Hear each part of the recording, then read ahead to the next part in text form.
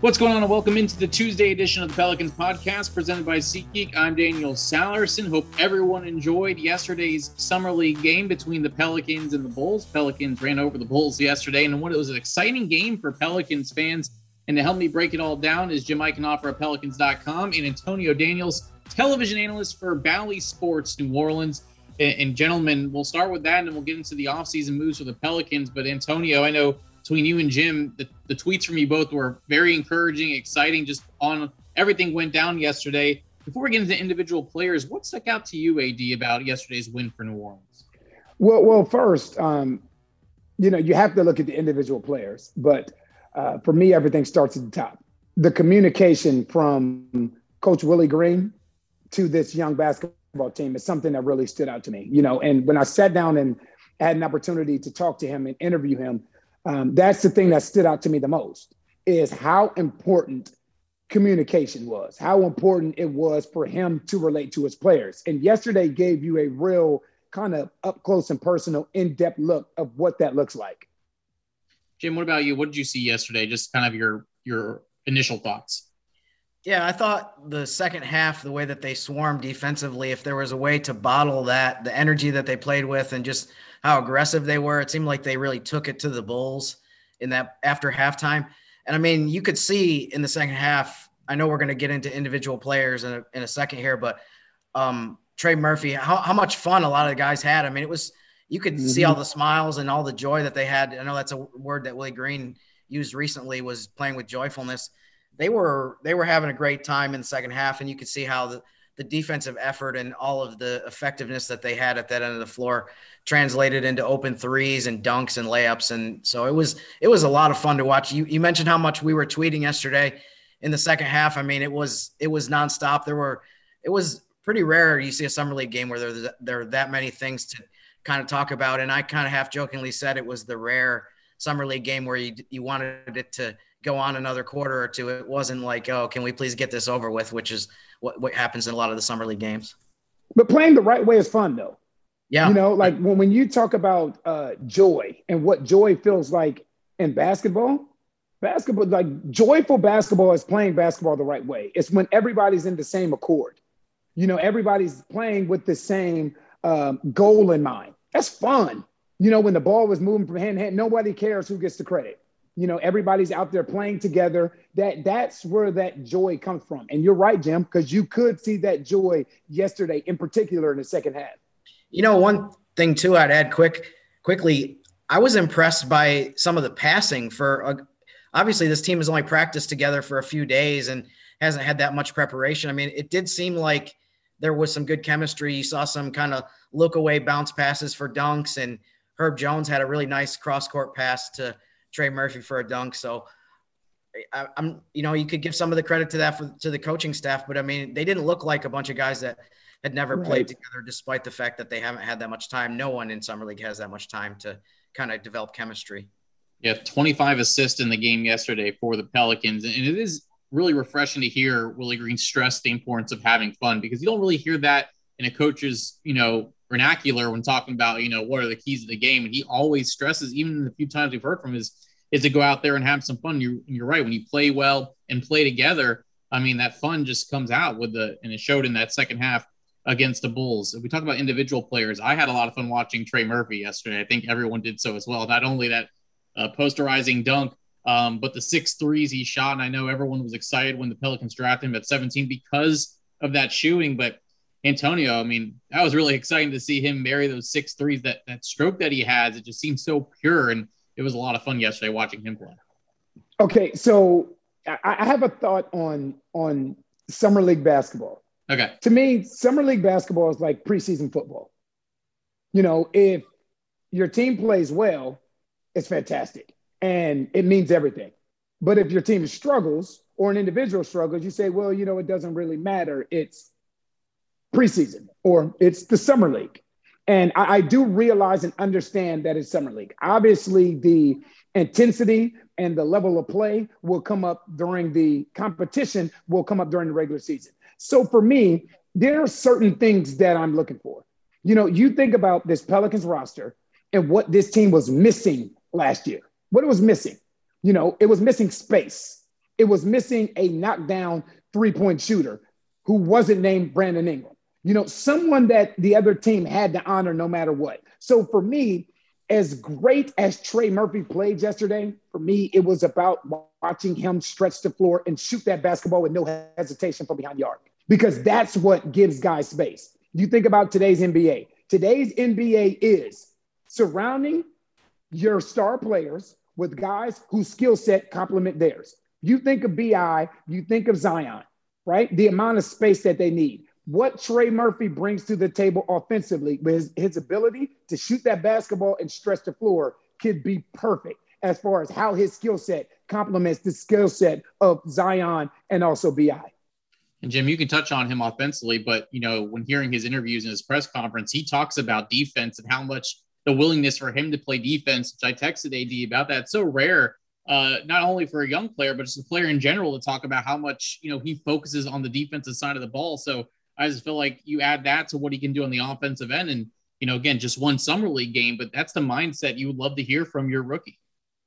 Yeah. I mean, to add to one of the things that Antonio talked about, I was listening to Raja Bell on a podcast the other day. I'm sure Antonio knows him or played against him and throughout their careers. He talked about how it's very important when you come into the NBA to know what your job is, basically. A lot of these rookies, the ones that adapt the best to the NBA, the ones that know they're not coming in to average 25 points a game, have the offense run through them. They're there to fill a specific role. And I think that's a lot of what you look at in summer league is not necessarily the statistics or, did this guy score 35 points a game? Because when the real season starts, that's not going to be their job. Right. Is it going to be the number one option? So, but I agree. I mean, it's great to have a guy like Trey Murphy, who he was 50, 40, 90 in college in his last season. I mean, you see the credentials that he has as far as what he did in at Virginia, trying to translate that to the NBA now. One of the things I always think about for some of the guys that are really good shooters in college is how do they adapt to the deeper line? I think the average person thinks like, what's the big deal? It's just a foot or two further. But I mean, for a lot of guys, that extra step is a big difference in their range of what they're comfortable with. And obviously we see in the first game that he played yesterday, I mean, he seems extraordinarily fine shooting that deep shot. I like his form. He seems like he's kind of like almost like sitting back in a chair, like in a hammock. He's got that very relaxed motion and it just seems so natural. So that was what was impressive to me. And I'm sure we're probably going to talk about Herb Jones, but that guy seems like he really knows what he was out there on the floor to do, which is to defend, be an energy guy and make a lot of, plays on offense. He's not necessarily out there to score a ton. So that's what I like the most about what I saw yesterday is that you can kind of envision, okay, this guy can do this at the NBA level. And now can he carry that from summer league into the team? But it's great to have guys that just seem like they have a great understanding of what their strengths are and what the team needs from them. Well, let's talk about Herb Jones then. Jim, you kind of obviously gave your thoughts just a little bit on him, but Antonio, what did you see from him, especially on the defensive side of the ball yesterday? What I like about Herb Jones is, and I've said this numerous times on our broadcast, I have a healthy respect for guys that can impact the game outside of the scoring column. Because everybody wants to score. That's the thing. Everybody wants to average 25 points a game, but like Jim just alluded to, that's not everybody's role. And if you look at the Pelicans, they have two guys that can do that already. So basically it becomes a team full of those two stars and role players. And basically means you got to get in where you fit in. What do you bring to the table that can benefit this team as far as winning games is concerned? And Herb Jones, if you look at what he did yesterday with the scoring, the facilitating, the defending, and the disruption, that's what stood up to me. It's not like you're not going to look at the game and say, oh my gosh, this guy was killing offensively. They couldn't guard him. He has unlimited range. No, but I tell you what, there are certain guys that you call like a Swiss Army knife, and they bring a little bit of everything to the table. His deflections, and I love the fact that he was matched up against a guy that is going to get regular minutes in Patrick Williams for the Chicago Bulls. So he wasn't guarding a third string guy or a guy that may not make a roster. A lot of his minutes were against a guy that's going to get legitimate minutes for the Chicago Bulls. And he did a fantastic job. You can tell he knows where his bread is buttered. And that's what you appreciate. When a guy knows his strengths, knows his weaknesses, knows, all right, this is what I do. Now, in my off time, I can work on what I don't do well. But when I'm in between these four lines, I'm going to bring to the table what I do. And that's what he did yesterday. Extremely disruptive defensively, got his hands on a lot of balls. As Jim alluded to, made some great offensive reads and offensive passes. You can tell like he has some growth within him, but you like what he brought to the table yesterday. Full circle. Two guys that talk about bringing growth, and you see that in Summer League, is Kyra Lewis Jr. and Najee Marshall, both who had minutes last year with the Pelicans, but both looked really comfortable, I thought, yesterday. You had a steal and a lay-in for Kyra. Saw a dunk from him as well, but Najee really stuck out to me with his 18 points, how comfortable he looked out there, how much more aggressive he was driving to the hole. I'll start with you, Antonio, and go to Jim. What did you see from Najee yesterday? It comes a point, and I can attest to this, it comes a point at the NBA level where the game slows down for you. You know, when you first come into this league, it's going a million miles an hour. A lot of times, if you talk to rookies, the hardest thing to get adjusted to is the speed of the game, the shot clock, you know, how quickly everything is moving, how fast, athletic, and agile guys are. And then it comes a point in your career where things actually start to slow down and move in slow motion.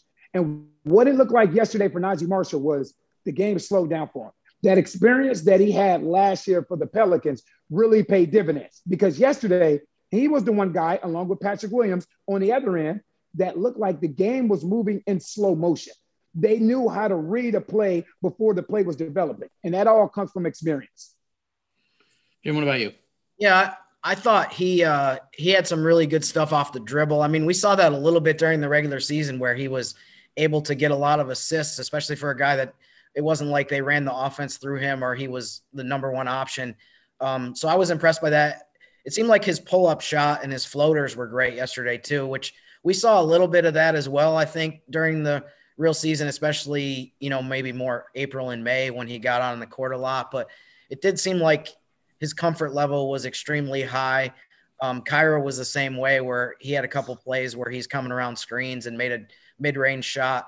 It seemed like they did a really nice job yesterday of taking advantage of that and just getting a lot of open shots. And you can also see some of the offensive sets that Kyra Lewis was in yesterday were put in to basically make use of his speed. You know, so it gave him an opportunity, even in a half-court set, to get a full head of steam. Whether he was hitting the high post and running full speed off, or hitting the high post, running full speed off, and then coming back off a pick and roll. So you can tell that some of the sets that Willie Green that he has put in for Kyra Lewis, they're put in to make use of what he brings to the table, which we saw last year. He has something that's God-given. He has something that no one else on this team has, and that is that next speed, that next gear. And you spoke of Najee's mid-range game. It's nice to see that growth. And I'll say this, I felt this last year. I feel like Najee has more in his offensive bag that we haven't seen. But that'll come with growth, that'll come with confidence, and that'll come with reps. It'll also come with, a full training camp for both of those guys. And a lot of these guys for Summer League, you know, Kyra Lewis Jr. didn't have a Summer League. You're going right into a shortened training camp, and then boom, you have a tough schedule there. So I think that's going to benefit a lot of these guys on this roster, especially, again, with a new coach in Willie Green. Before we wrap things up here, of course, now that we were able to talk about some of the moves the Pelicans made during the free agency moratorium, we can now discuss them, especially the big trade with the Memphis Grizzlies that brought us, of course, Trey Murphy with the 17th overall pick. Pelicans ship out Steven Adams and Eric Bledsoe, but they also get Jonas Valanciunas back in the fold. And I know, just watching Jonas for a lot of years and broadcasting games against him, he's always been a problem for the Pelicans and always been a problem for a lot of teams in the league, you know, what he's been able to put up as far as his numbers and points and rebounds. So I don't want to, compare him to Steven Adams, but I guess, AD, I'll start with you of what Jonas brings to the table as far as we know he can score, we know he can grab rebounds, but what else, a part of his game, do you especially like as he joins the Pelicans for the first time this season? It's a few things that is always – me and Joel used to talk about this last year. There are certain guys within this league that you feel are very, very underrated and undervalued. And we used to always say last year, obviously off of camera, that we thought that Jonas Valanciunas was possibly the most underrated center in the league.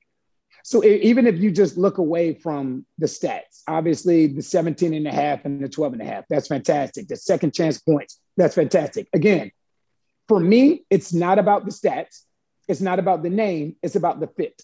As far as how does he fit next to the two stars that you have in place already. So he shot 40% from the three-point line from the corner, 37% from three, 77% from the foul line, which basically means you can play him at the end of the game, which I love. Excellent offensive rebounder and a floor spacer. So even if he's not shooting 8, 9 threes a game, that 15 to 17-foot jump shot, you have to honor him. So what that does, again, this league is about space. It's called pace and space for a reason. Space and opportunity is what BI and what Zion need. This guy in Jonas Valanciunas is good enough and skilled enough through him for an entire game and get a big time. And the fact that you can drop the ball down to him in the low post and play with his back to the basket. I mean, we've seen over the course of the last decade or so, I mean, going into your career, AD, when you played, that's a diminishing thing. We don't see as many guys that really can score in the low post. And I like the fact that when you have a drought offensively, especially on the road, maybe when the other team is on, great point, settle things down and say, hey, take the ball and pin your guy right underneath the basket. That's unheard of. Yeah. That's unheard of in today's NBA. You right. never see that anymore. How many centers in today's NBA would rather play with their back to the basket as opposed to facing up and shooting jump shots? Right. Can't count on one hand. That's right. Yeah, I just like his versatility on offense. AD mentioned how he's expanded his game offensively now to where he can shoot threes. And people talk a lot about spacing, and which is a valid point. But I think it's not just about three-point shooting. It's the fact that he can make mid-range shots. That's right. He has good hands as well. I mean, you can get him the ball in a lot of different areas of the court. And I think that's one of the reasons why he's a better fit with the other players that the Pelicans have, is just that, you know, he's pretty well-rounded. I've always been impressed by how productive he is and how consistent he is.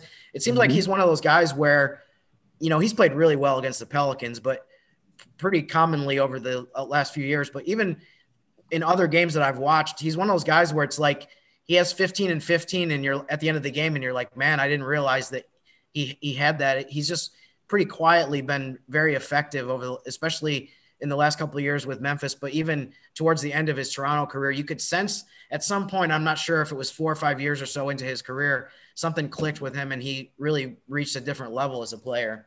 See, and that's what I mean when I talked earlier about Najee, where it comes a point in your career where the game starts to slow down and you start to understand certain things. You know, you talked about it being 4 or 5 years into Jonas's career. And the thing is, if you go back and you look at Memphis, understand they were without one of their young, promising players for a legitimate amount of time. They're without Jaren Jackson Jr. for a long time. And do you know who helped keep them afloat while they were without Jaren Jackson Jr. last year and 2 years ago, outside of Ja Morant? Is Jonas Valanciunas. Yeah. You know, and he did, and Jim just spoke on it. You know, you come out of a game and he has 22 and 15. You know, but people will talk about Ja Morant, and as great and electric as Ja Morant is, there's always a balance to their offense. It's not just, okay, we got to stop Ja Morant. It's the fact that you have to worry about Jonas Valanciunas, his offensive rebound, his offensive versatility, his offensive, everything that he brings to the table. And it's nice now that this will be a problem for other teams now. So now it's no longer a problem for the Pelicans. It's something else that other teams have to scout for. You know, one other thing I noticed about one of the most impressive things I saw all of last season across the whole NBA was a few games into the year, Ja Morant sprained his ankle very badly in a game against Brooklyn, and people knew that he was going to be out for a few weeks. And I remember so vividly people across the league saying, you know, man, Memphis, it's too bad that he's out now because they have no chance to make the playoffs. I was just so impressed by the way that they still won games, even when he wasn't out. You mentioned Jaren Jackson was out for a long stretch of time, almost the whole season last year. But even when Ja Morant was sidelined, they still were able to win games. And I think, you know, Jonas was a big part of that as well. Right. Yeah, absolutely. And another big trade that the Pelicans made was the sign and trade with the Chicago Bulls, Lonzo Ball in exchange for Tomas Satoransky and Garrett Temple. Garrett Temple, the journeyman, of course, the LSU product as well. Jim, I'll start with you, then go to AD. What should fans know about these two guys that are headed to New Orleans? Everything I've heard about both of them throughout their whole careers. Satoransky's been in the league for 5 years. Garrett Temple's been in for more than 10. is just they're really steady, solid guys that you can count on. I feel like they're, coaches' favorites as far as, the players that they know what they're going to get from them. I think both players fit this description of they don't do things to hurt their team. They're very low in terms of making mistakes. I love Satoransky's assist-to-turnover ratio, for example. And obviously both of them bring shooting. Satoransky, I think, is one of the more underrated players at point guard among the backup point guards in terms of just the way that he shoots the ball. He shot over 50% from the field.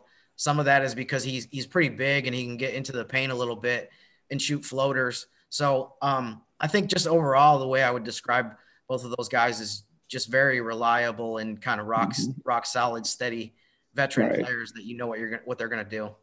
And I like that. I like that definition. Steady. Steady as far as exactly what you're going to get from these guys. From Garrett Temple, the one thing you're going to get is that voice in the locker room. I've heard many all-star caliber players say that Garrett Temple is the best teammate they've ever had. So that means you're walking into this locker room with a reputation already, a very favorable reputation. So when you speak, especially in a young, because you lost in this offseason, even during the season, you lost James Johnson, you lost JJ Redick. So it's not like this team got younger, basically. So you need someone in that locker room with some semblance of experience, of whether or not he's playing or not, it doesn't matter. Whether or not he's playing significant minutes or not, exactly what you're going to get from Garrett Temple as far as leadership is concerned. And Jim just brought up a great point about Satoransky. I think of myself as a backup point guard, 1 year leading the league in assist to turnover ratio and another year coming in second. As a backup point guard, you have to increase the lead or keep it where it's at. Don't do anything to hurt your team. And that's exactly what you're going to get out of Satoransky. But again, only 5 years in, a change of scenery may be good for him. It may be fantastic for him. We've seen guys that have been placed in this proverbial box throughout the course of their career, and they get a change of scenery, and that change of scenery is a blessing for them. So right now, we feel like we know what we're going to get out of these guys. Who knows?